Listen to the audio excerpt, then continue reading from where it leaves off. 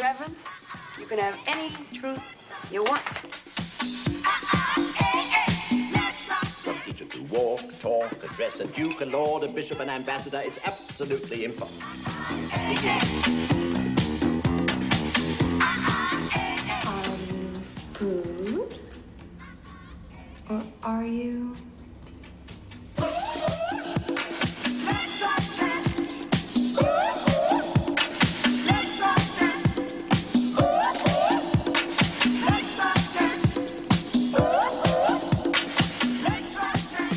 Welcome to Season 2 of the Projections Podcast. We are Sarah Catherine Cleaver and Mary Wilde, and we like to use psychoanalysis to talk about film and film to talk about life. We're back with a series of episodes exploring fashion films. We'll be running through themes including controlling creation, desiring desire, violence and bodies, consuming and corruption, fetish, reading clothes, and disguise and secrets, as well as anything else that happens to come up during our sessions.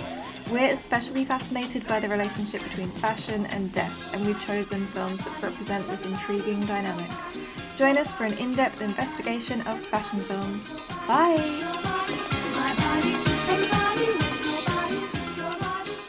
Hi Sarah. Hi Mary. How are you? I'm good, thank you. How are you? I'm very well, thank you.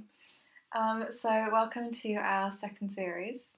We are going to be talking about the fashion film.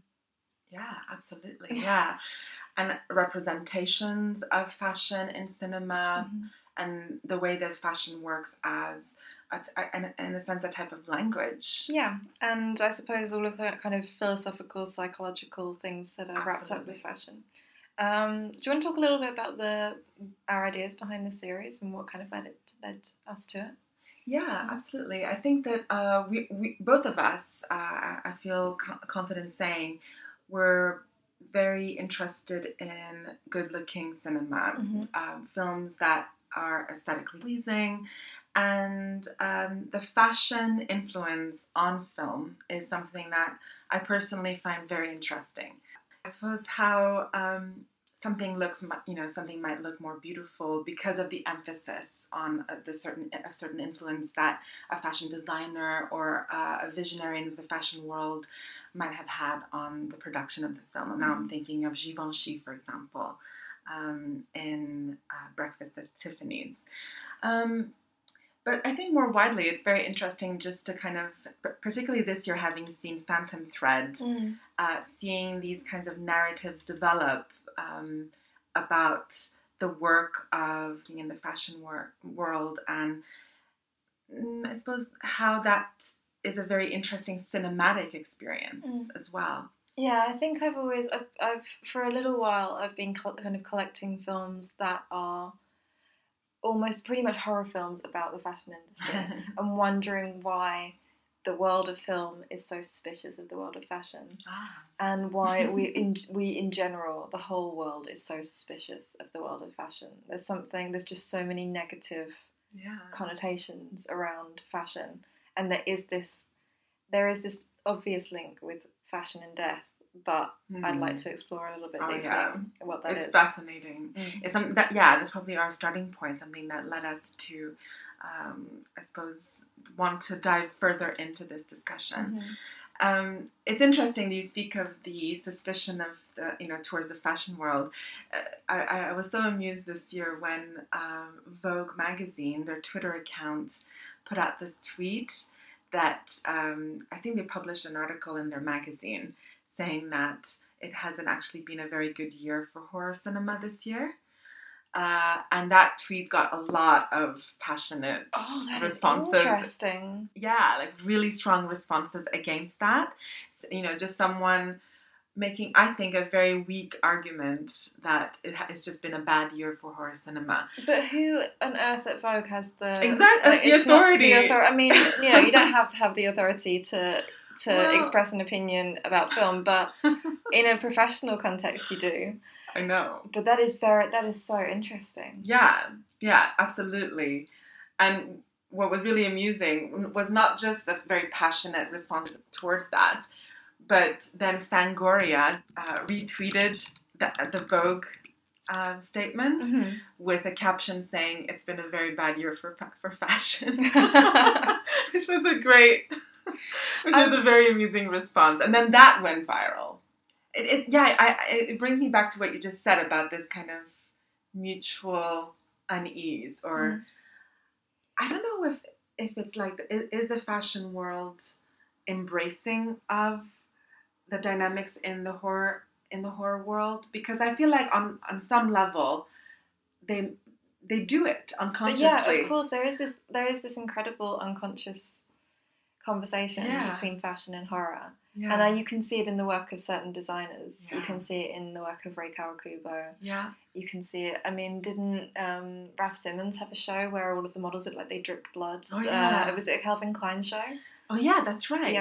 Yeah. I mean, and of course, fashion photographers it's something that's clearly, they're always interested in an arresting image. Yeah. And, you know, horror cinema has those incredible arresting images, and images of violence are the ones that capture the eye. Yeah, and they're the ones that make headlines. Like, I'm thinking, when I saw the McQueen documentary this year, there was a whole segment in that touched on the controversy that arose in the media following Alexander McQueen's decision to have his catwalk models appear like they'd just been attacked. I think it was the Highland Rape. Yeah, and that was such an interesting story behind how he arrived at that vision for the show. But it was the reaction to that really interested me. You know, how people accused them of misogyny, of glorifying violence. Lars von Trier situation. Absolutely. That Alexander McQueen and Lars von Trier can be comparable. Oh yeah. And in this first episode, we're going to be talking about control and creation. Yeah. And we are sort of starting by looking at a comparison between the auteur and the fashion professional, whether that's the designer or the photographer or whoever. And I think there are, definitely, I would call Alexander McQueen and Lars von Trier of fashion. Yeah. And it's that same problem of, it's, you know, does showing violence against women mean that you have violent feelings towards women? Of course it doesn't. No, but exactly. Does the simple depiction of violence mean that you endorse it? And I think that's outrageous. I think absolutely you cannot make that equivalence. And when people start to make those things the same, we're now, I believe, in a very dangerous territory, kind of like Orwellian space, where merely thinking about certain things will become, you know, sanctionable, like thought crime. So I'm very, very wary of things like that. And I really like that you say that there's a link between the two. I love them both equally. Yeah. Yeah. Definitely. Yeah. And I think that there is this connection between film and fashion. There always has been since the film was invented. But I also often think that's an uneasy connection and can often be got wrong as well. You know, it's the film world thinks that fashion is merely a tool, or if the fashion world thinks that film is merely a tool, it can result in some really empty pieces of work. Yeah.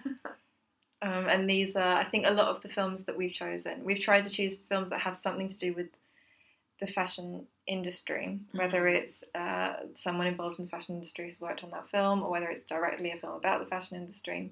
But a lot of these are accidental films about fashion, or accidental analogies about the same things that fashion is about. Yeah. So without further ado, should we get into our first two? Let's get into it. Yeah.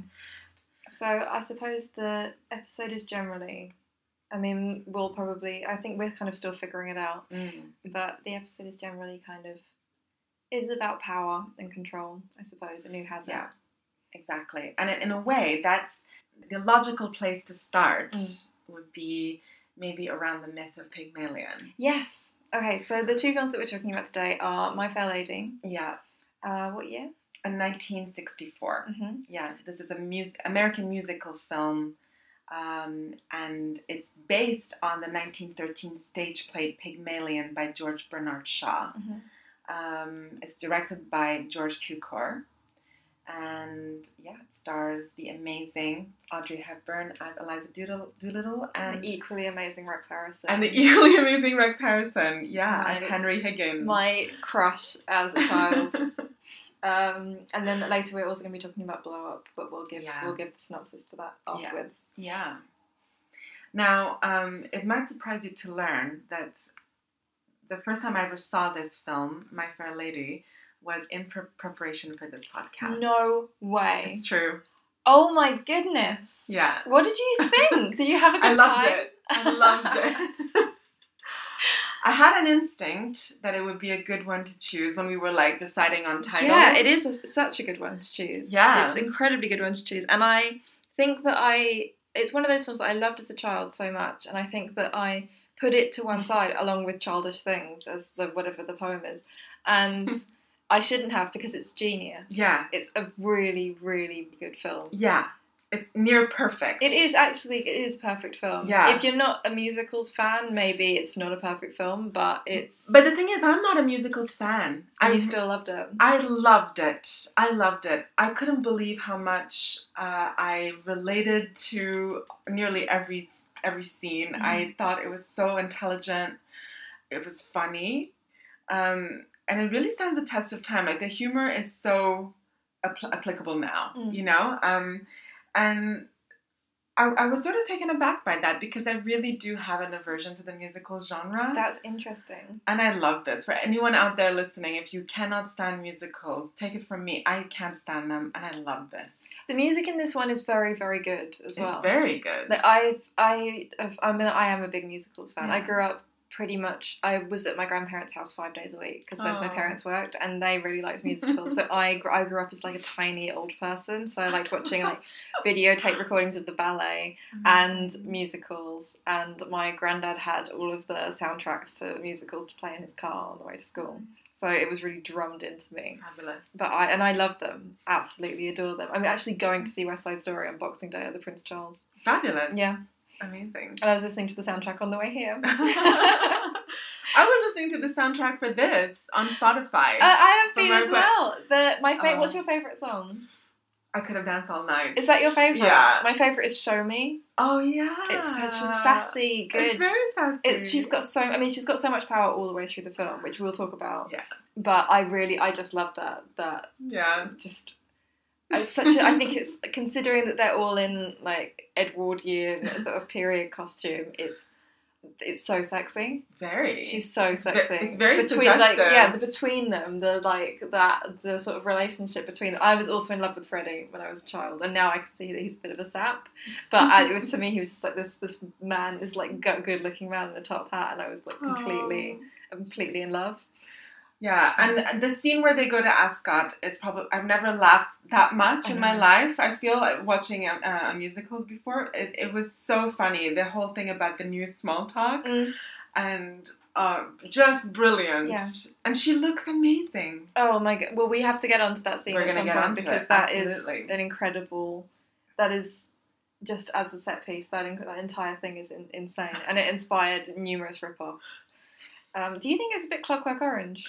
Oh my God, I hadn't thought of that at all. Tell me why. Just the way that that it's all black and white. Yeah. None of them are moving. They're all standing still, and they have this sort of this like a kind of antisocial inability to smile. I think it's so Clockwork Orange. That's I think so the look true. of Now it you is so said that. similar. That scene where they're zooming in on them drinking milk, and everyone's very still. Everyone's very posed. It would make sense because it's Warner Brothers, so Right. it's the same studio that produced Clockwork Orange, and I can imagine there might have been some professionals that crossed over. Possibly. Or just Kubrick saw it and thought it was good. I can see Kubrick liking this. I can see Kubrick liking it too. Absolutely. Now you've said that. Oh my God, it makes me want to watch it again. New dimensions. I love it. And also Capote's Black and White Ball was based on that. Right. Yeah. Which I guess was the same year. Yeah. It must have been. Amazing. So should we tell our listeners the story of Pygmalion? Yes, absolutely. So Pygmalion, he was a king of Cyprus who fashioned an ivory statue of a beautiful woman, and he loved it so deeply that in answer to his prayer, Aphrodite gave it life.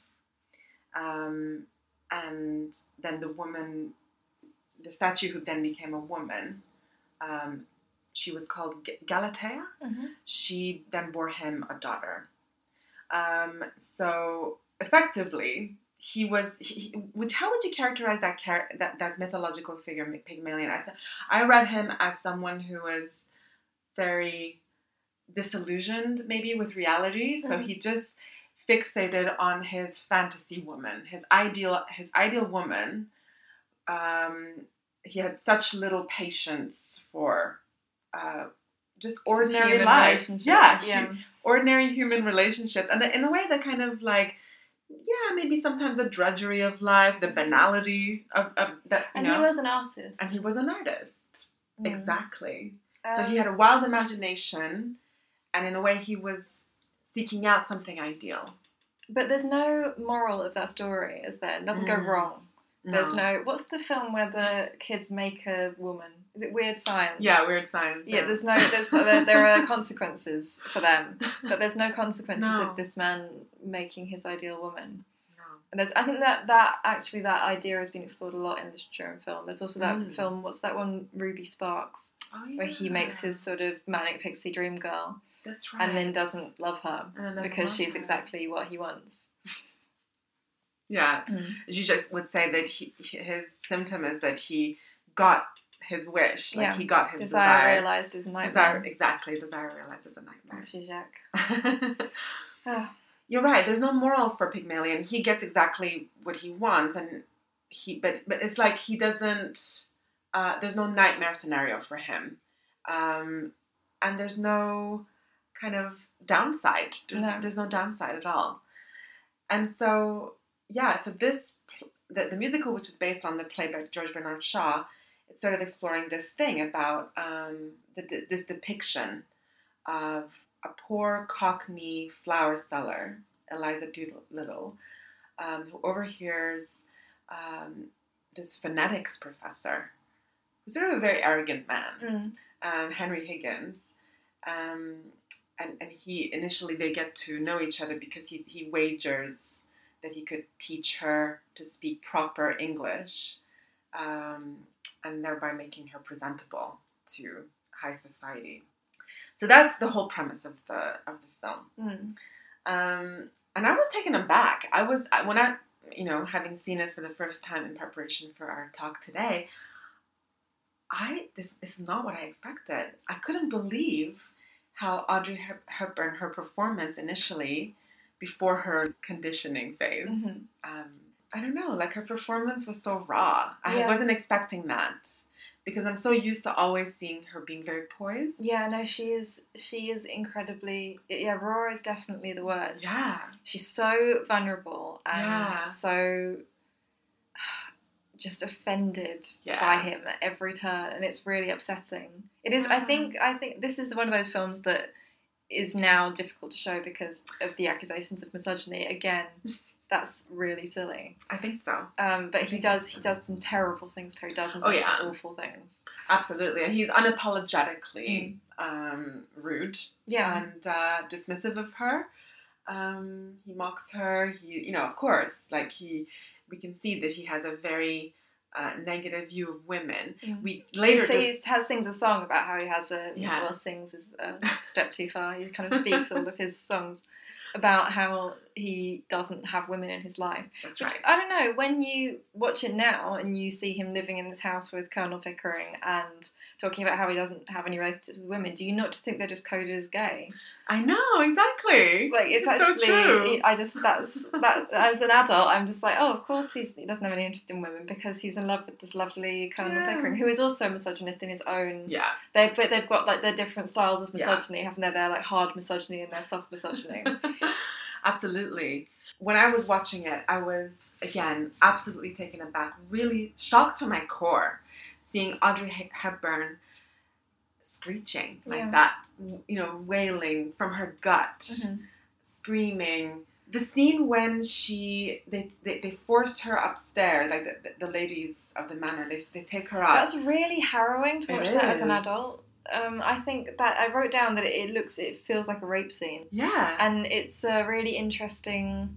I think those servants are some of the most interesting characters in the film. Yeah. Because they're there as They're sort of stand-ins for the banality of evil, I think, of the sort of the workers that keep the tyrant in his position.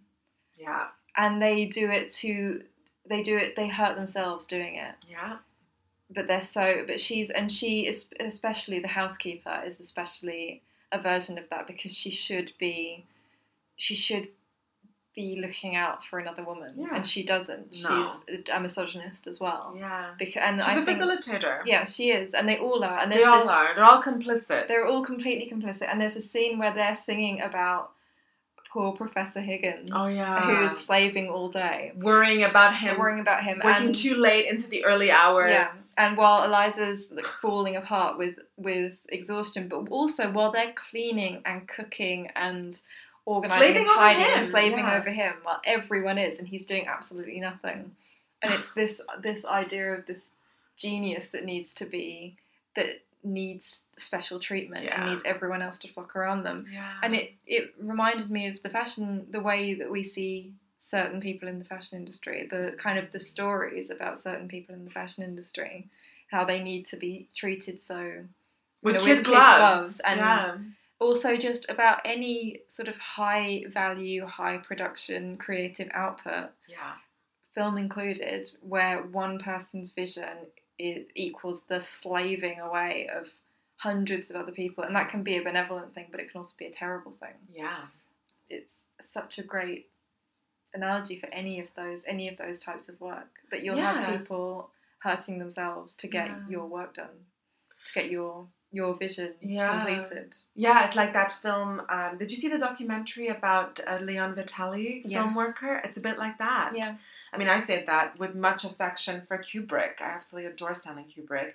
But he was one of these auteurs who commanded a certain atmosphere on his sets where every waking moment was dedicated to his vision, to delivering his vision.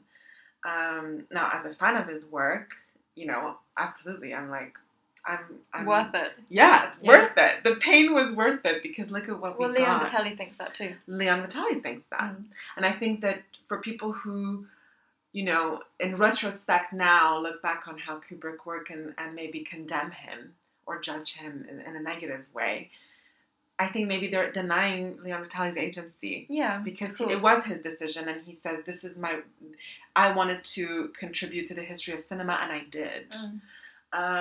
But yeah, that scene, poor Professor Higgins, I mean, it's such an ironic, so ironic, because there's a line where they say something like, he doesn't eat or drink. Yeah. And he's there like sipping nice tea and having a little snack. So of course he's looking after himself. He's fine. But she's the one who's being stripped down, literally. Yeah. Like you're right. Like, I watched that scene when they're forcing her to bathe. And they're stripping away her clothes, these old clothes that represent exactly the persona that is trying to be bleached out, the persona they're trying to gentrify, And so they're removing evidence of who she is currently to be replaced by something else, and it's painful. And Hepburn's performance, I mean, it's magnificent. She's so raw. She's so angry. But I really like how loud she is. Yeah, me too. Because I think these two films that we've chosen, Blow Up and My Fair Lady, there's this whole story that the visuals tell, and there's this whole other story that the sound design tells. Either the sound design or the sound design. Absolutely. Actually. And with Blow Up, sound is much more subtle, and we'll get to it, but sound definitely says something about the characters losing control of their situations. But Eliza has there's so much sound emanating from her the entire film, and I really think that there is something to be said about women and voices in fashion and in film, especially film of that time, because the silent era wasn't that long ago. Yeah, there's still this thing in Hollywood where women suddenly had to be accompanied by their voices, and it was very difficult for audiences to go from just looking at an image of a perfect woman to having to hear her voice. Wow, that's such a good point. And, you know, there are loads of classical Hollywood films about that, Singing in the Rain, for example. Yeah. And the fact that, her voice cuts through the scenes. It's so shrill and so loud. Yeah.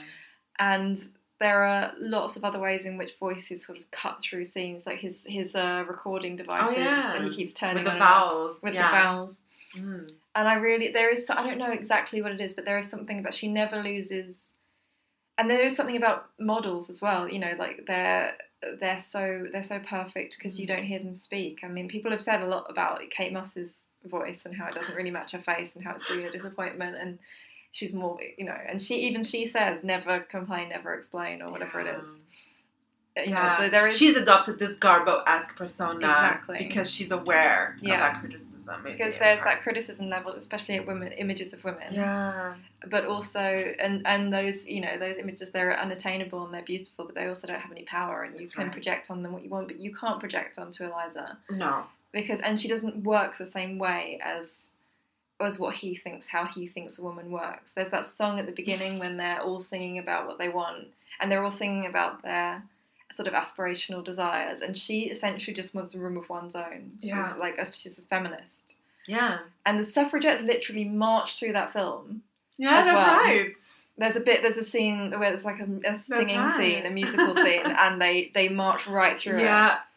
And there is, I think it's a really feminist film. She's a really feminist character. And when he says something about, he gives her chocolates and she does want chocolate, and then he says, you know, you can get married, and she's like, oh, who'd marry me? And he says the streets will be strewn with the bodies of men shooting themselves for your favour, and she's absolutely horrified. She doesn't want a man, she doesn't want love, she doesn't want anything like that. No. I found that a really interesting thing, that she's not even slightly tempted by the idea of He's someone finding her attractive. that desire on her. Yeah, he doesn't, he has no idea what she wants at all. No, he doesn't bother to ask. No. This one reminds me so much of, I see a parallel here with Freud's women, the original hysterics, the ones who refused to be categorized as he was, you know, misinterpreting their data in a sense. And that had to happen because it was a hard lesson Freud needed to learn when he was inventing psychoanalysis, that he couldn't just push his interpretations onto his patients. You know, the women that were suffering from, let's say, hysterical symptoms of like psychosomatic problems, they were loud and shrill as well. You know, Dora terminated sessions early because she couldn't accept Freud's reading of her life.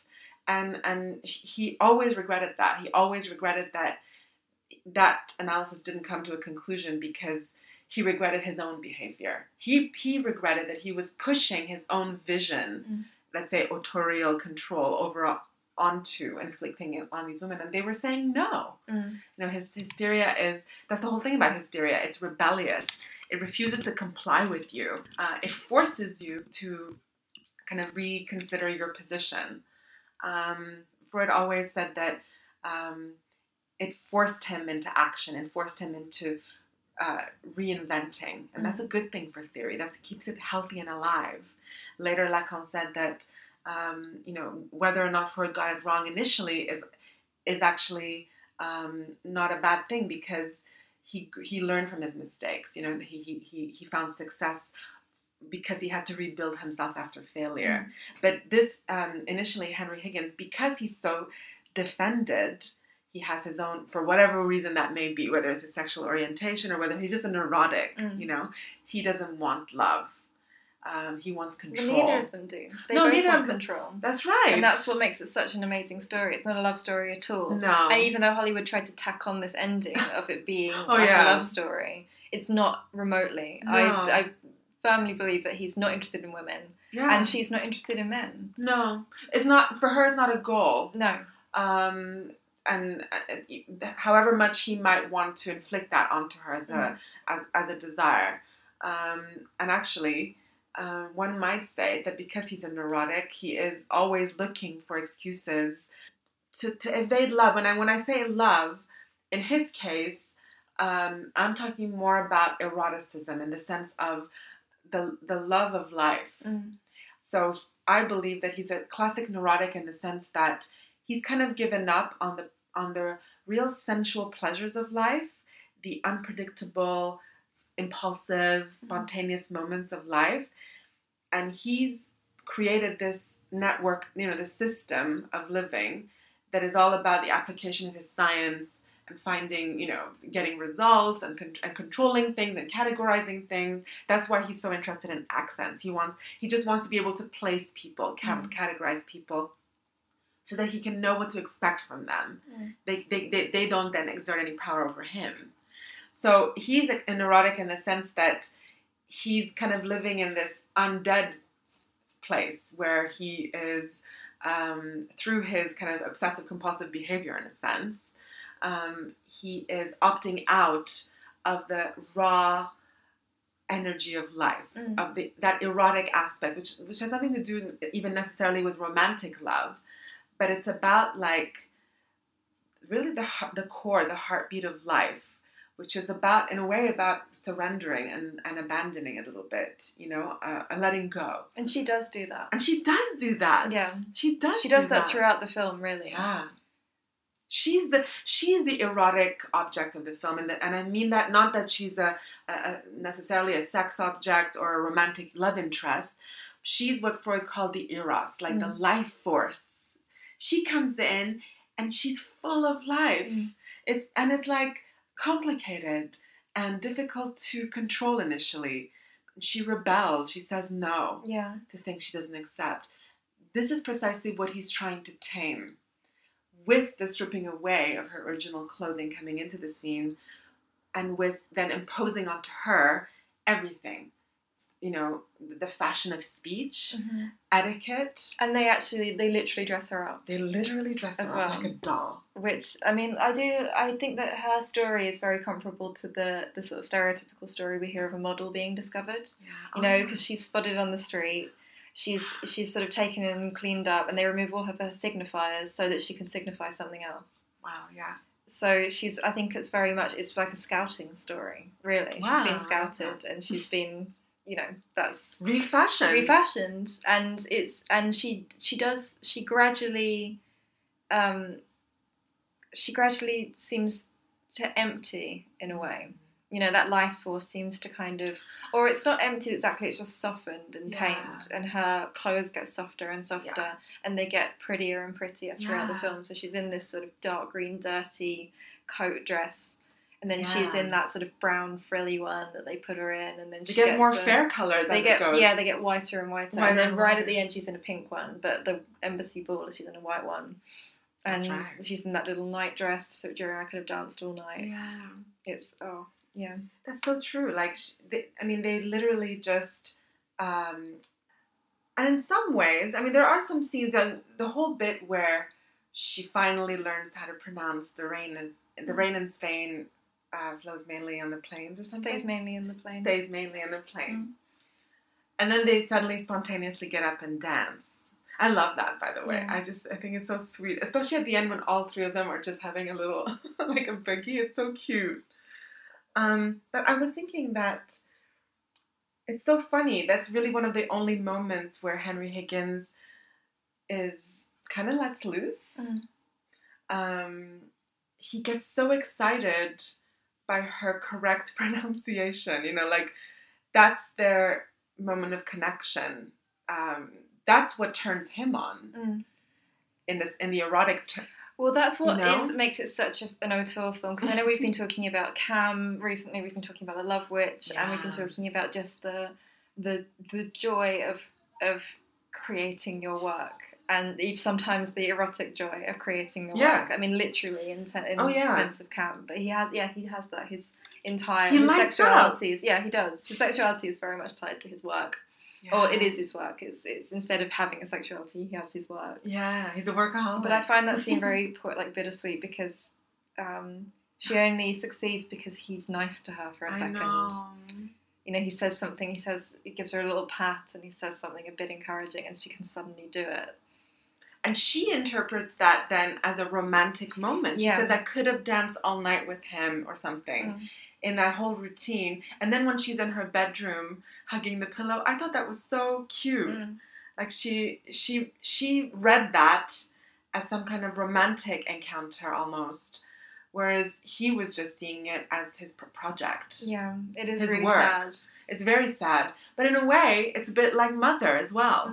You know, the author who uses the muse for his work, and the muse may innocently, naively believing that there's a genuine love connection there. There's definitely a scene in Blow Up that replicates that as well, where it's the one where he's photographed. We'll talk about it later, where he's photographing Verushka, and it feels like it's going to build up into something, and then it just is. There is nothing between them apart from what was needed for the photograph.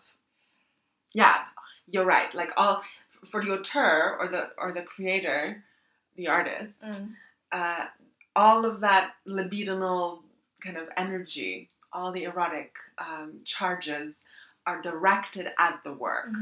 Once that work is, part of it is accomplished, they pull away. You know, that fire is not suddenly like gone. Raf Simons cries during his shows. Have you ever seen that documentary about him? No. Dior and I. Raf Simons cries when his shows are finished. Yeah, that's right. There's something very tragic about finishing a piece of work. Yeah. A piece of work being over. Yeah. And there's something very tragic about when their work is over together and they succeed finally. Oh wow. Everyone, and it just ends in tears. Yeah. Charles. It's a funny one because now I'm also thinking of the Charlie Kaufman film. Oh, the Synecdoche, New York. Yeah. The guy who has to keep on building on his play until it becomes this like ridiculously big production that has to take several cities to house this warehouse where they're producing this play or something. Cities within cities. The reason why he is trapped in this nightmare of creation is because he's terrified of letting go of his project. He's terrified of finishing, of saying goodbye to it. So he just carries on creating, but then that's even worse. He's now trapped in this zombie cycle of creation. But don't you think fashion is that Exactly. form of creation? That's something, and that is why it makes people so uneasy, because it's for people that don't ever want to finish anything. Because there's something new every 6 months. I mean, not even every 6 months, every 3 months, constantly. And anyone that works in it is constantly exhausted. Yeah. And anyone that's outside it is always like, what could possibly be so important that you're working around the clock like this? But it's for the entire purpose of it is desire that's not requited because it changes continuously. Yeah. And he had, that's so true. That mode of creativity where you don't want to finish anything, that fashion is for you. If you are someone that can't leave well enough alone, if you can't leave your project, work in fashion, because it never finishes, and it'll always keep you wanting more. There's never a point where creators have said, okay, we've arrived at all the right symbols and images and pictures and clothes. We can stop here.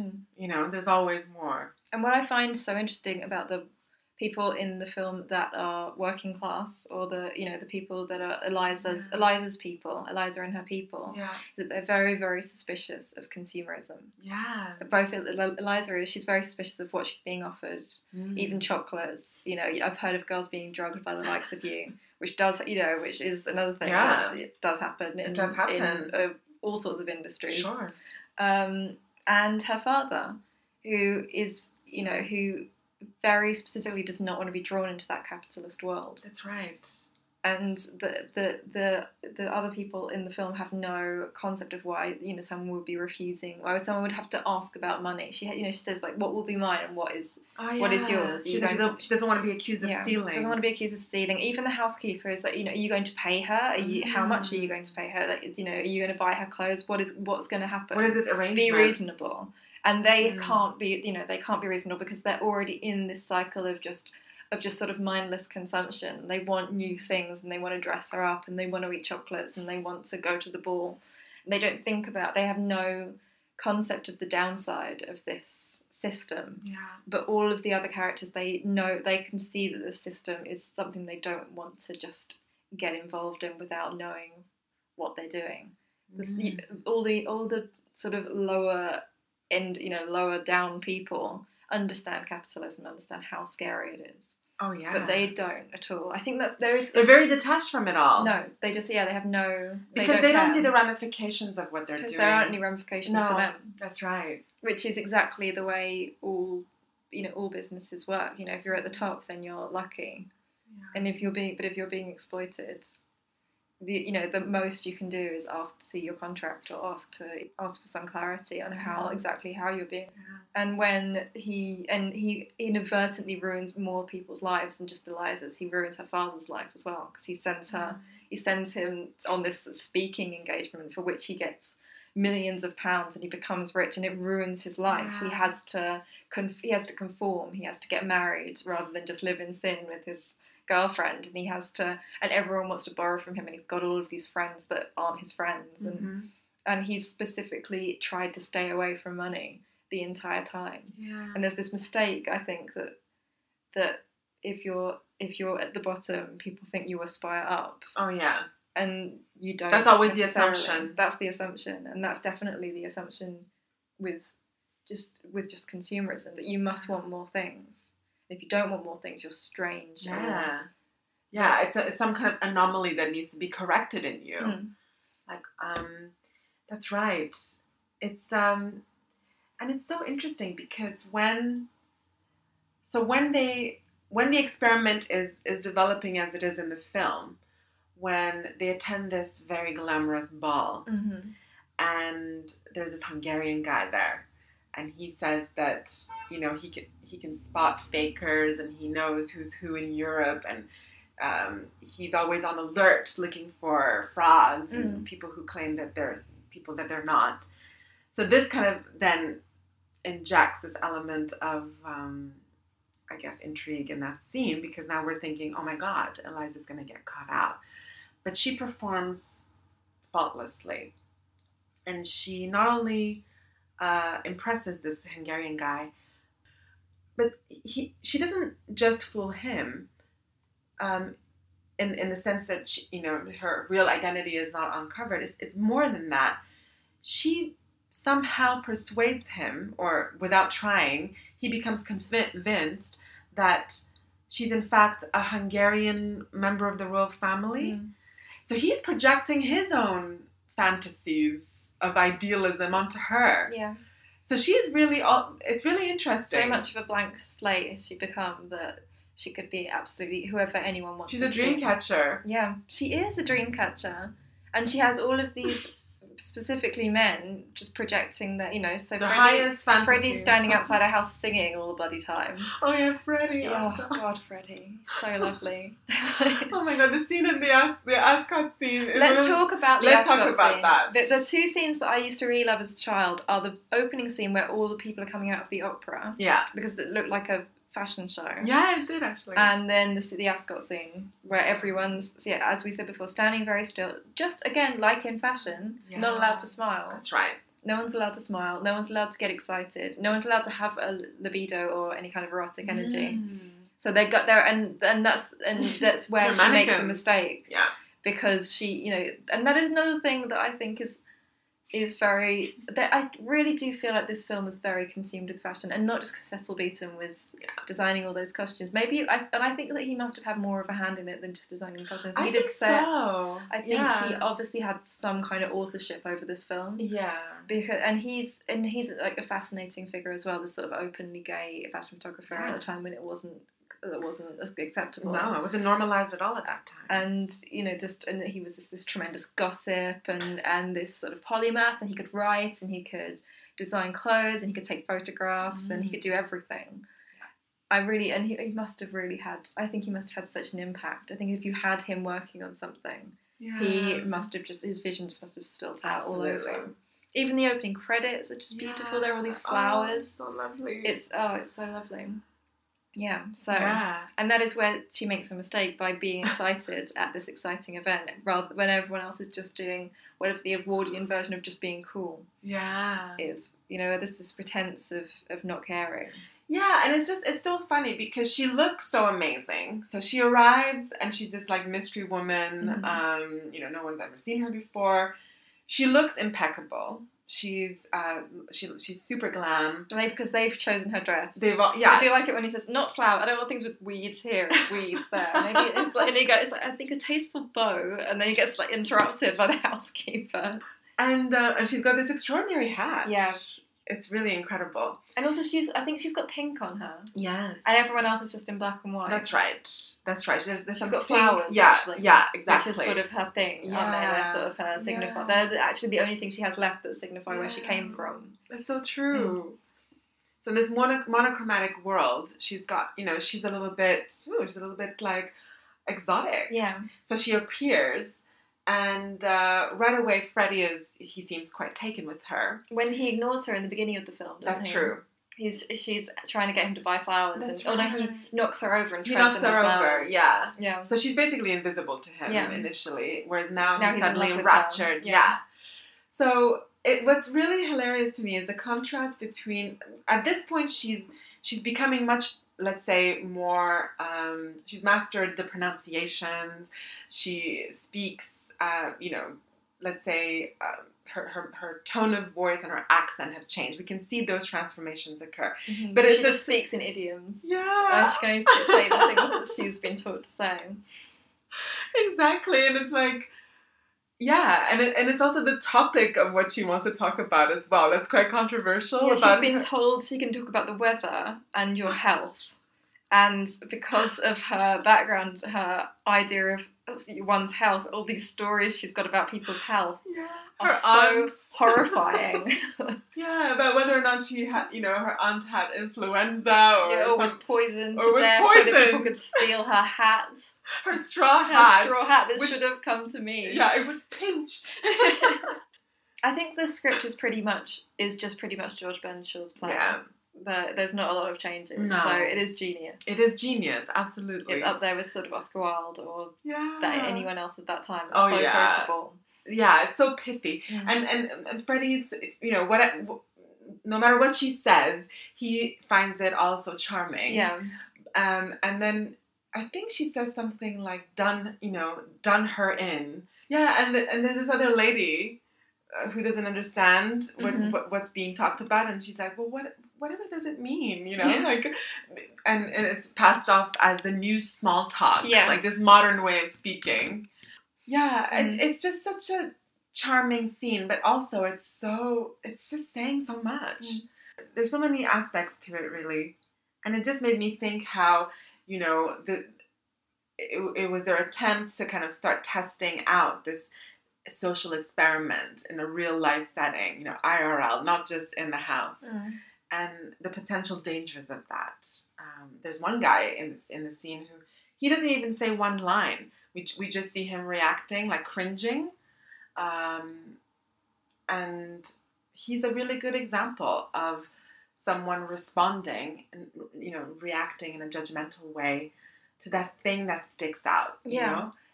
It's the thing that Freud talked about in Civilization and its discontents, that we're so preoccupied with conforming collectively that actually these ideals that then get set out that we have to meet, these requirements of us that are imposed on us and we have to satisfy, if we don't achieve those expectations, it just creates neurosis. It actually works against the whole purpose of having a civilization, which is about bringing people together and ensuring people don't feel lonely and isolated. But all it's doing is creating neurotic people who are more concerned about following the rules of civilization than just belonging and not feeling left out. It's really interesting, that paradox. And she doesn't fit in anywhere. No. She's like completely luminous on the streets, and she's got too much energy for that refined society as well. But she's not unhappy at any point in the film, really, apart from that scene right at which is my favourite scene in the film. It's got my favourite line. Yeah. When they bring her home and she's done really well at the ball and she's like deflated because she's doesn't know what's going to happen to her, and it's over, and she realises that she's not important to any of these people, and it's really like crushing. And they all go to bed, and she stays up, and Rex Harrison comes into the room and goes, "Where the devil are my slippers?" And she throws them at him. She goes, it's just my favourite line of, I think, all time. She goes, "Here are your slippers, here and here. Take them and may you never have a day's luck with them." Oh, it's brilliant. And he's just completely baffled. Yeah. Has no idea, even when she explains to him, has no idea what's... It never occurred to him at all that throughout this process, that, all of this is being done to her. And that maybe she, what are her feelings about this? How is this changing her life? For the better, for the worse? And what's her future now? He never gave it a moment's thought. And but she's still so, there's such humanity in her character, because even after they have that massive row and she gives back all the jewelry to make a point, and she hands over this little ring that he bought her in Brighton. And I think he throws it. He doesn't throw it at her, he throws it into the fireplace. That's right. She goes back and finds it again. And he said, "You've hurt me. You've really wounded me to the heart." And she's like, "I'm sorry." He just has no concept of other people's feelings whatsoever. Not at all. Yeah, he's a very detached character. But the thing about Rex Harrison, I've got a really good Rex Harrison story. Do you want to hear it? Rex Harrison was just a detached man. Right. He was very similar to the characters that he played. Okay. He was married a lot of times, I think 6. Really? And there's a story about him having an argument with one of the later wives. And they had such a terrible argument that she stormed out of the house. And he leaned out of the front room window and went, "Come back." You didn't know her name? Yeah, I couldn't remember her name. Oh my god, that's great. Yeah. And I think that Rex Harrison brought a lot of who he was as a person to that role. And I don't know why he was like that. I don't know anything about Rex Harrison's life or childhood or relationships or anything. But I know he got married a lot and that he was incredibly rude to a lot of people. Wow. Yeah. He's perfect casting here. Yeah, he had, I think he had an affair with an actress that killed herself as well. Right. I'm sure that's a story about him as well. Just tons and tons of stories about him, his sort of mistreatment of women. But I don't know, he's not sort of thought of as a monster, he's just thought of as this very kind of strange and complicated man, basically. No, I think he's very good casting here, and he's sort of very enigmatic. Yeah, he is. And I'm not sure, I think that he was very mysterious and he's very English. Very English. And Englishmen of that time and that generation were very kind of buttoned up and very unemotional. He probably went to boarding school. He probably, had a horrible time there. All of those things. I'm not making excuses for but yeah. He definitely, and he's definitely a very different generation to Audrey Hepburn, who must have seemed like such a strange creature. Considering that it's made in the 60s, when there was that generation divide was becoming very, very pronounced and very, very obvious and very visible everywhere.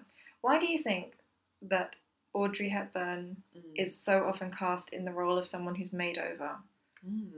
My Fair Lady, Sabrina, Funny Face. I can't think of any others, but that's quite a few. Makeovers and Audrey Hepburn, who's beautiful anyway. Yeah. Doesn't need to be made over. No. As I suppose no makeover scenes are really that necessary in films. Yeah. But there is something, what do you think it is about her that sparked? I always think, I love a good makeover. I've been a complete makeup fiend myself, and watching probably way too many hours of makeup tutorials on YouTube. I think Audrey Hepburn was the YouTube star before YouTube. Yeah. But what is it about her that compels these storylines or brings about this kind of casting? If I had to venture a guess, I'd have to say that, do you think it's because she's kind of a gamine? I suppose so. She really was. She looked much more like a model than any other actress. Exactly. She's a bit of a clothes horse. Yeah. Just considering Breakfast at Tiffany's, for example, at one point Marilyn Monroe was considered for that part. Yeah, because that Audrey Hepburn's style of femininity wasn't even wasn't at all something that anyone would want. Yeah. No. She was a gamine. She was, very, very slim, petite. And I wonder if that has something to do with it. I wonder if, if it weren't for the extravagant, hyper-feminine makeovers, that she maybe lingered too dangerously in the kind of androgynous zone. I don't know. Yeah, What that's do you true. think? No, you're right. I like how you said androgynous zone, like erogenous zone. I was just a bit distracted by that little tick that happened there. I like. Somebody should make a movie called Androgynous Zone. Oh, write it down. I'm really sorry about the rustling of my paper on this episode, by the way. I didn't have time to do anything digitally, and I wrote everything down, and I'm carting around just like books with bookmarks in them and things like that. No, I don't know what it is. There is something about Audrey Hepburn that is very much closer to fashion. And you know, it's not like she was the only actress to sort of collaborate with the designer. You know, you had Grace Kelly wearing... Whose clothes did Grace Kelly wear? I mean, with the Hermes bag but she was definitely dressed by someone. But no, there is just something about Audrey Hepburn that is so much more appreciated by the fashion industry than anyone else. Yeah, and I just think, I wonder whether, particularly in those days, you know, post-50s, where, like, images of women, predominantly sexually attractive women, tended to be, like, voluptuous, kind of, you know, glamorous homemakers kind of thing, where it was very kind of attached to their place in the family, etc. So to have someone like Audrey, who was, if it weren't for the overloading of the feminine signifiers through the process of the makeover, she might have been, oh my god, a tomboy. Yeah, like it's true. She is in all of those films at first. She's kind of takes on a more, like, you know, a more masculine role. Yeah. Or a role that is maybe even, it's definitely outside of the sort of that kind of romantic storyline that women should have. There's a really good quote, I think it's Richard Dyer, who says that classical Hollywood films always question the status quo while simultaneously enforcing it. Ooh, wow. And that's something that My Fair Lady does hugely. There's so much in there that questions this, you know, capitalism, it questions relationships between men and women, it questions all of these things, but at the end, all of those institutions are reinforced. Absolutely. And everything falls back into its rightful place in the status quo. Yeah, the very last scene in My Fair Lady is, you know, in a way she kind of comes back to him, and he's there lounging in his chair with his feet up, and he's asking about his slippers. So we're led to believe that she's returned to fetch him his slippers. In a way, yeah, like maybe almost admitting defeat in a sense. So it's an interesting ending. It's a very Hollywood ending. It's a very Hollywood ending. Yeah. Admitting that there's maybe not a place for her without... Yeah. But there's not a place for her where that if she can't be a muse, then she's not anything. Yeah. And so there's no place for her without her artist or her creator. It's a bit like very Mother. Depressing. Yeah, which is a very depressing. Yeah, very depressing message. Yeah, and the fact that, you know, and it's this kind of strange symbiotic relationship. Of course, where is the artist without their muse? You know, nowhere. They disappear. So in a way, it's if we read it purely allegorically, maybe it's a little bit more hopeful in the sense that if it's just a commentary about the artist's process and not about like a gendered story about places of, you know, men and women in society. I think it's a lot more hopeful. I think looking at it metaphorically. Okay, shall we move on to Blow Up? Yeah. Okay, so this is only 2 years later. Yeah, 1966. Antonioni. Yeah. I remember when we first did this podcast, we talked about Bunny Lake is Missing. Yeah. Antonioni is another European director with a fascination for London. Yeah. Okay, along with Polanski. Yeah. And it is the story of a fashion photographer who is rumoured to be based on David Bailey. Yeah. Who was the sort of 60s fashion photographer who really had a big hand in changing what fashion looked like. Yeah. And in sort of bringing fashion from something that was very aspirational and very adult into something that was very young and a bit more democratic. That's right. And the story is of, I think he's called Thomas, Yeah, Thomas. the fashion photographer. He's played by David Hemmings. He is, and not by David Bailey's friend Terence Stamp, as That's right. Bailey wanted, which I think would have been good as well. I think so. It is about his sort of day-to-day life. Yeah. As a tyrannical photographer of models. He's not a very nice person. No. About his sort of sexual exploits and his driving around London. There's this sort of backdrop of swinging London.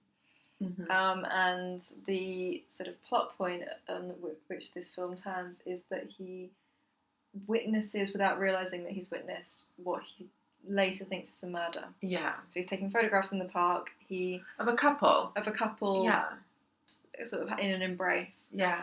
And it's only when the woman in the couple insists on having the photographs back that he starts to become suspicious.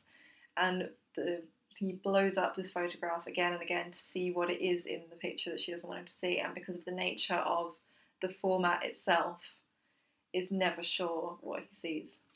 That's the thing. So it's kind of, for me, it's really lies in that kind of field of fantasy, because is it just a figment of his imagination, or did he really witness something? And if it is a figment of his imagination, what part of his personality does that stem from? Yeah, exactly. Why is that? Why has that happened to him? Why has that happened to him? Is it because he's a psychotic?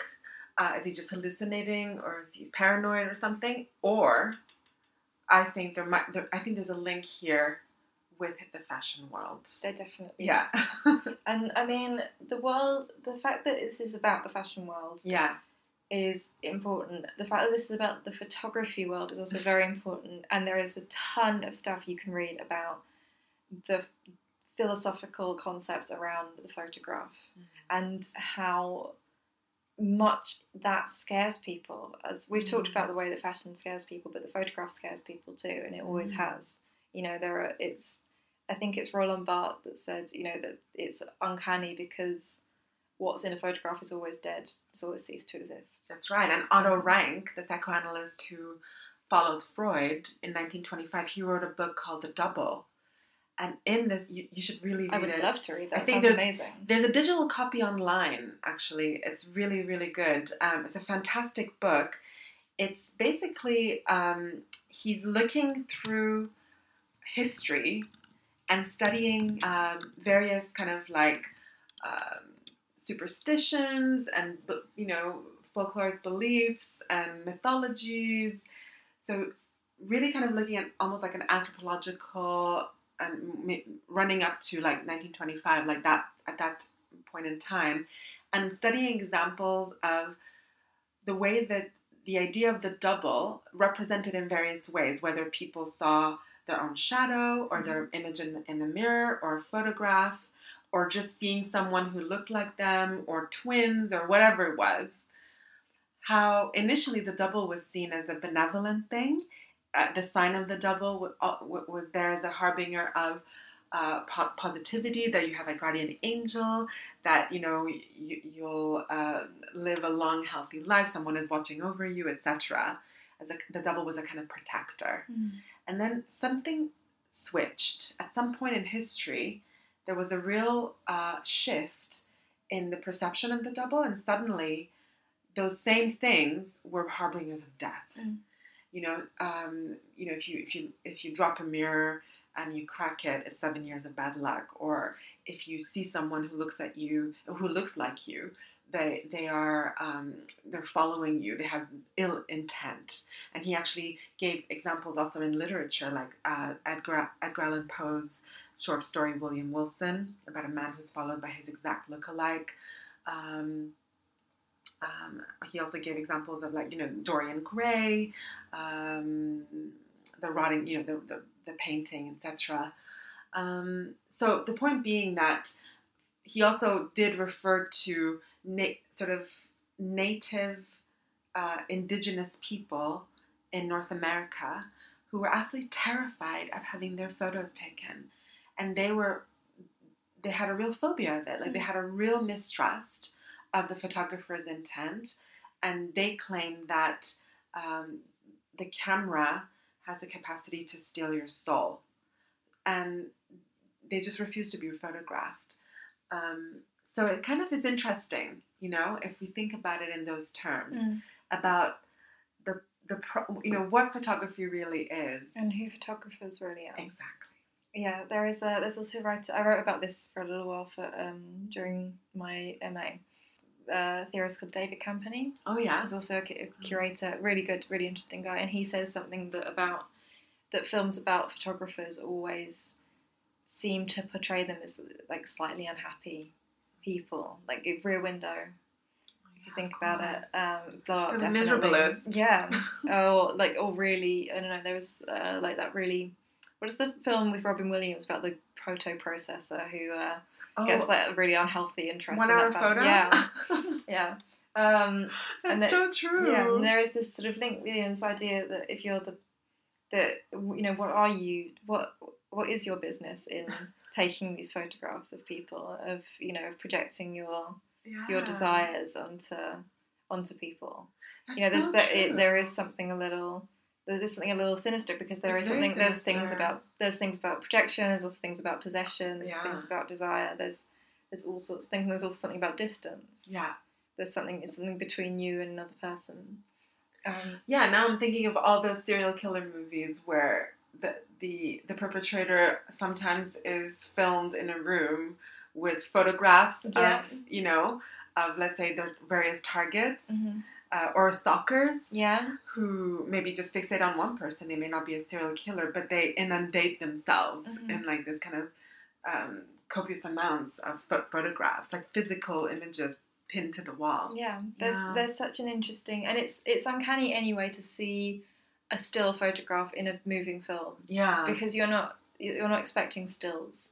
You're expecting them to come alive, and you're expecting them to do something. You're expecting something to come out of them, or you're expecting them to move, and they don't. And it's unsettling. It's very unsettling, and it's a very unsettling scene when he's blowing up this picture and looking at it, and you don't see it because maybe there's nothing there to see, but you're looking at it, and you should see some, and it's just a really unpleasant feeling. It's very very tense scene. It goes on for about 10 minutes of just him coming in and out of the darkroom with these bigger and bigger, grainier and grainier photos. And when you do see what you think is a murder, it makes your stomach turn over. It's really upsetting and unsettling. Yeah, it's very disturbing because suddenly our gaze as an audience is aligned with his. Yeah. And we're in a place maybe we don't want to be.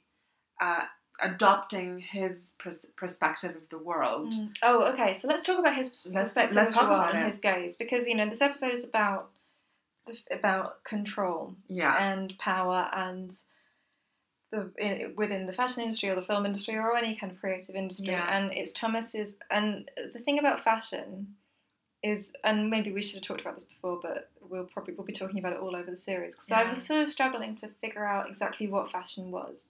In the same way that you sometimes have to talk about exactly what art is, and it's because it's not just clothes, and there are clothes that aren't fashion, and there is fashion that doesn't have any clothes in, and so it can't just be that. And I was thinking about, and there are a lot of definitions of what it is, and we could talk about that all the time. But there's something about fashion in that it only has value and only really has existence in being seen. Yeah. So it's about you and the viewer.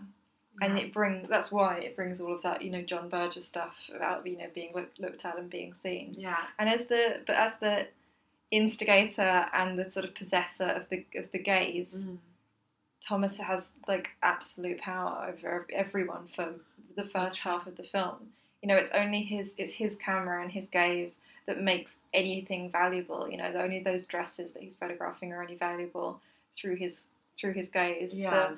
The girls that come to his door wanting to be photographed, they only will feel valuable if he photographs them, and he doesn't, and so he doesn't, and they're discarded and they're cheap. Yeah. That I also think is a rape scene. Oh yeah, absolutely. It doesn't. I don't know if it was ever supposed to be, but I find it. So it's Jane Birkin and what's her name? What is her name? The actress who went and released all those singles in French, but she's actually just an English actress. Oh, Gillian something? Gillian Hills. Gillian Hills, yeah. She She She released was the blonde that, one. Yeah, she's Yeah. the blonde one.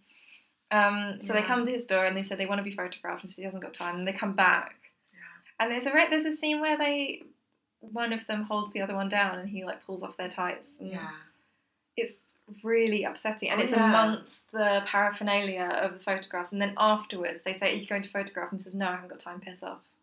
The more I watch it, the more it's a horrible, horrible scene. Yeah, absolutely. But it just kind of amplifies the fact that he just has this assumption, this entitled position that he takes up in his encounter with other people, because that's precisely what his camera is doing. His camera is constantly devouring content, and then he curates that content. He decides what the camera, what passes through the camera, what deserves to be seen. When we look at it like that, that's a tremendous amount of power. Yeah, he's very powerful, and he wields it in a horrible way. He's not benevolent with his power. He's cruel. Yeah, he is. And again, similarly to My Fair Lady, the people that subvert his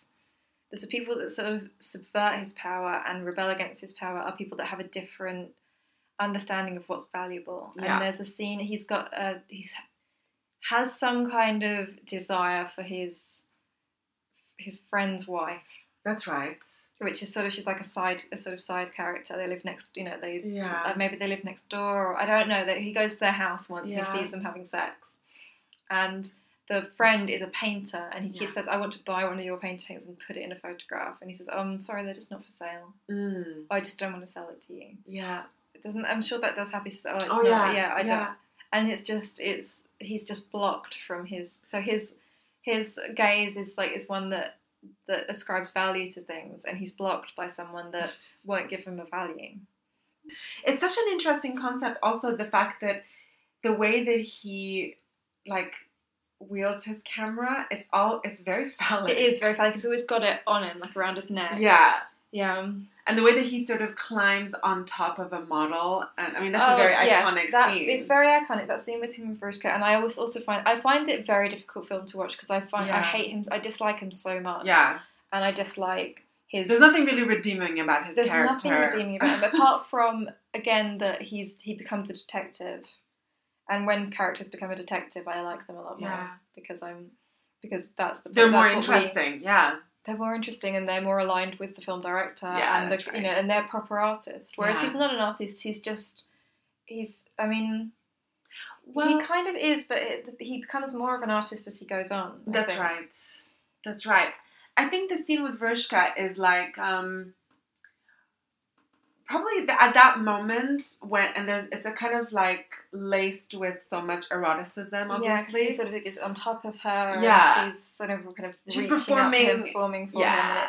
And then afterwards, he just gets up and walks off, and she lays there. That's right. Not long after that scene, when he's trying to direct a series of models, he's so harsh to them. Yeah, he's very Henry Higgins. He's very Henry Higgins. He's so impatient. And he barks orders at them, and things are not going quite right, and he's so frustrated. And they're voiceless. And they're voiceless. Yeah, absolutely. So in a way, I'm now thinking, because there's one thing he says, I can't remember when exactly it is in the film that he says this, but he talks about how he kind of resents, it's sort of inferred that he resents having to do all the commercial work that he does. Yeah, and he wants to make a book of his sort of street photographs. And if someone says to him that, I don't think that's a viable. It's viable. Which is, it is a kind of about a frustrated artist. He wants to be taken seriously. Yeah, he feels like he has to pay the bills and to make things run. He has to do this commercial stuff, which he kind of resents. He despises models. He despises most of the women that he knows. Yeah, he can't stand them. And it's all because they are. Well, and that is another reason I think why fashion is regarded with so much suspicion. But it's because it's one of the only art forms that is largely a female thing. Yeah. That it's something, and it's not. It's harder to sort of fit into an established sort of canon of art history, because it is so much to do with women's lives and women's sort of visions, women's Experiences. experiences, Yeah. women's desires, Yeah. or men's desires for women, or gay men's desire of for what they want, what they think women should look like. There's lots of things going on there, but because it is so tied up with femininity, I think that that adds another layer of mistrust. Yeah. And it certainly does for him. Oh yeah, definitely. I really feel like he perceives these female models as, he feels, I think, just angry that he's having to waste his precious time as an artist engaging in photography in this banal way with these women who he just dismisses out of hand. Whereas, he's trying to make ends meet, but really his true passion is this other, more edgy stuff that he wants to do, but that just doesn't get really taken seriously. So yeah, absolutely. There's this, and I think he then makes that equivalence between the kind of like mediocre commercial fashion world and women. He makes that equivalence, and he therefore has this kind of natural kind of sort of default position dismissal of women.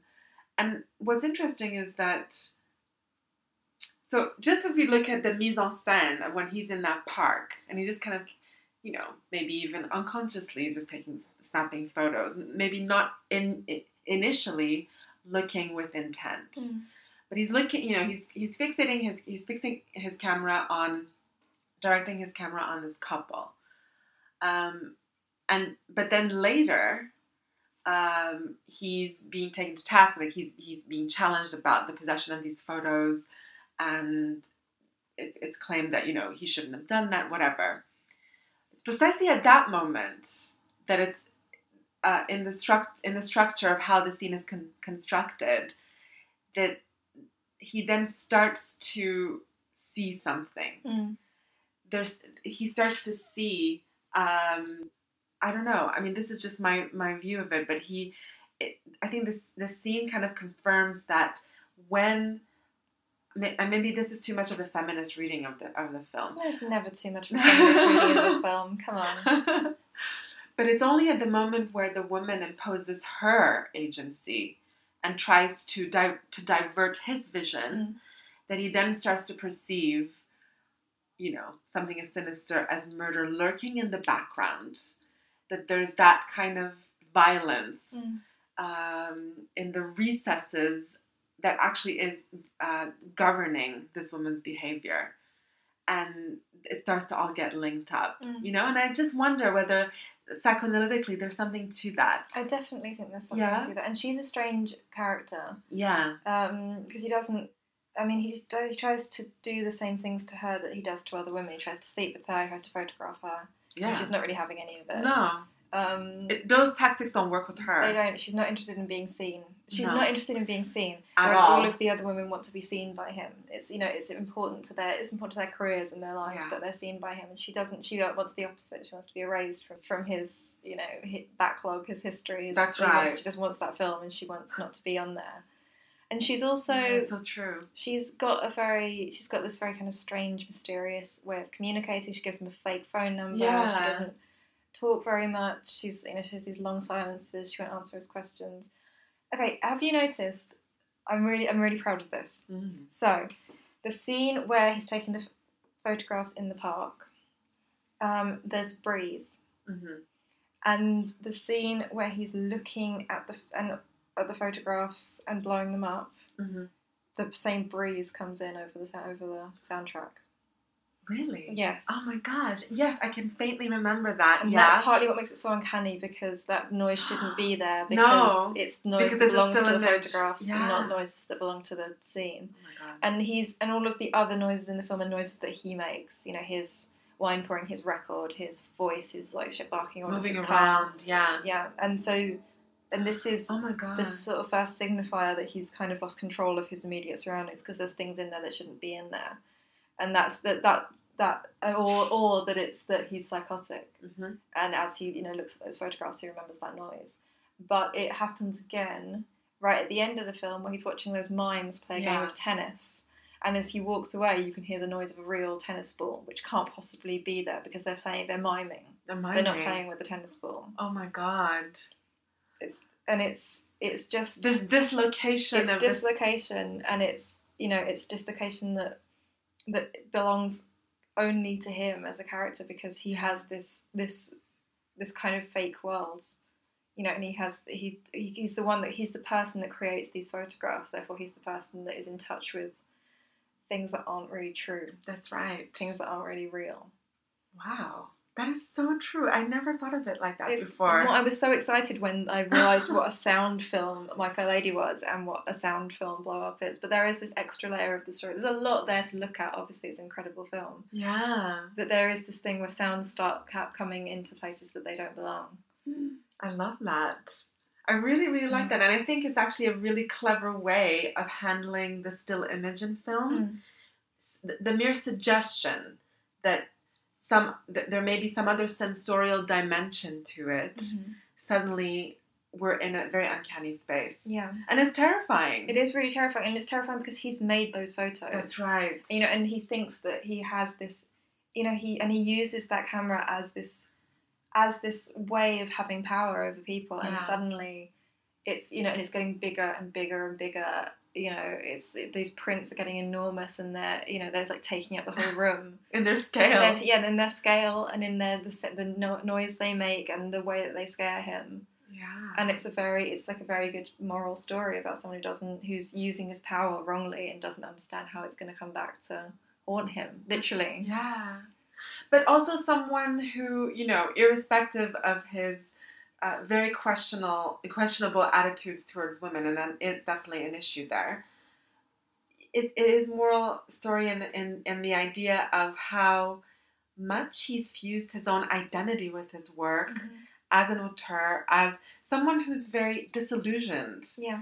Kind of like occupying this space of being, let's say, for the sake of argument, a talented photographer, a talented artist, but working in a medium that's now being kind of bastardized by consumerism, by, hollow representations, whatever it may be, the frivolous world of fashion, however way he perceives it, And so he's now in this kind of strange position of working in a medium that he does feel, this ambivalent space of working in a medium where he does feel passionate about his work, but he also feels he's selling out. Yeah. And so occupying those two places simultaneously, it creates this kind of derangement of the senses, where now the work that he's so wedded to, he's fused his identity with, now consumes him, consumes his mind, takes up too much space, is blown out of proportion. Yes. Yeah. Yeah, I do make a big deal about him being a horrible person, but it's also, you do have a lot of sympathy for him in this film. And Antonioni made films about alienated people, and he is someone that is alienated, and he is alone. And he's in alone. life. Yeah, he really is. I mean, he probably self-isolates by these tactics of being just like a dick, But the point is that he does lead a solitary existence. Yeah, you're right. There is that kind of, I guess, pattern in Antonioni, for sure, of like depicting these isolated characters. Have you ever seen Identification of a Woman? No. Oh, that's my favorite Antonioni film. Oh my god, that sounds I've never even heard of that. You'll love it. Okay. Yeah, you'll love it. I'll watch it after this.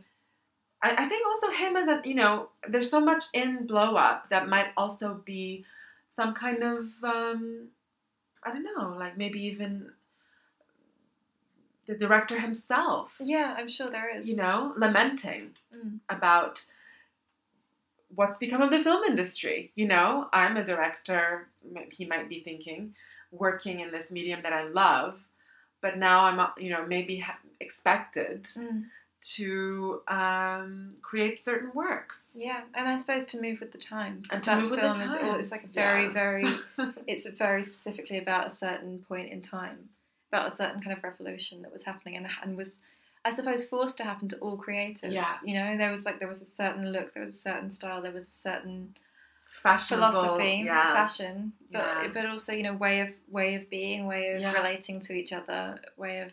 I think there is a parallel between, again, that Ascot scene and this of not being seen to care too much. Mm-hmm. And that must have been, must have been a tough one for creatives, not being, the sexual revolution must have been difficult to anyone romantic. It's all, I don't know, whenever people talk about how they'd love to go to the 60s, I always think it seems like the most horrible, dark, depressive, strange time. In the 60s, I would have been Catherine Deneuve locked up in her apartment. Yeah, I would have been Repulsion. I would have been, completely just unable to go outside. It sounds like alienating. This strange kind of existentialist, like nihilistic philosophy everywhere, and also everyone's just very close to death because of the sort of impending nuclear war. Yeah, and you can see it so much in Blow Up. Blow Up those doesn't preoccupations. all of those preoccupations. There's no lies about how the 60s really were in Blow Up. It's very, very. I think it's a very accurate portrait. It's very honest. Yeah. Oh, another sound bit. When he goes to that gig, which is the Yardbirds. The Yardbirds, yeah. And they're all dancing to no music for a minute, aren't they? That's so true. So again, there's a disconnect between... Or they're standing still and waiting for the music. I can't remember, but there is a bit where there's supposed to be music. Yeah. And there isn't any. And also, what do you make of when he sees Verushka a second time, and she's at that party, and he says, "You're supposed to be in Paris," and she says, "I am in Paris." That made me think of, the scene in Lost Highway? Yes. When the mystery man I'm in your house. Oh my god, I just got goosebumps. All the hair on my arm stood up. It's just, that's horrible. It's so creepy. Yeah, it is like that. It is.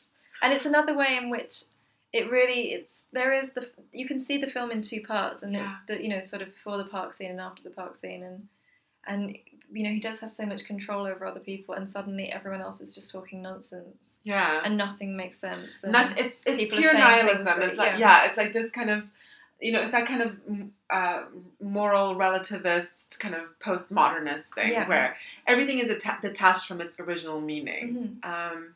And suddenly, there is no substantial meaning to be had.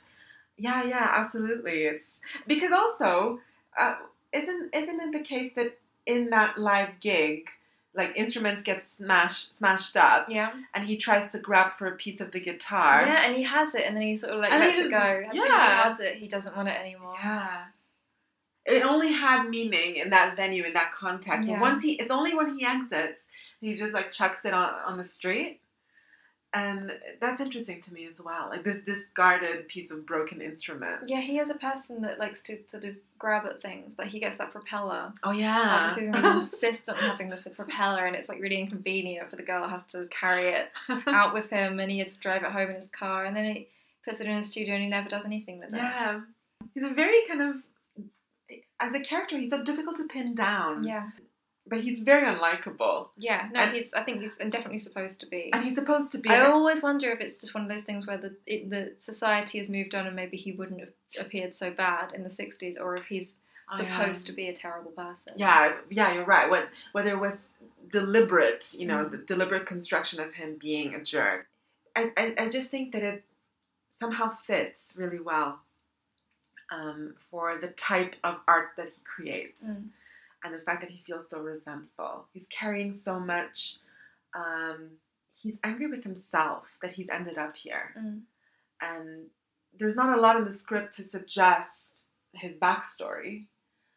But it's only when he says to his friend in the cafe, something along the lines of, what he really wants to do. He's just doing this because he's got these other ideas. And it just made me think that there's some element of sacrifice there for him. And what if he sacrificed too much? His own sanity. That seems like a good place to stop. Yeah, yeah. So, next week we'll be back. We are going to be talking about Desire. Yeah. Thank you. And two films that sort of embody the negatives and positives of that situation. So next week we're going to be looking at... and we're going to be looking at Bruce Weber's Chop Suey, which is a strange kind of essay film, I'm going to call it, as opposed to a documentary. Mm-hmm. And Tom Ford's A Single Man. Bye! Bye!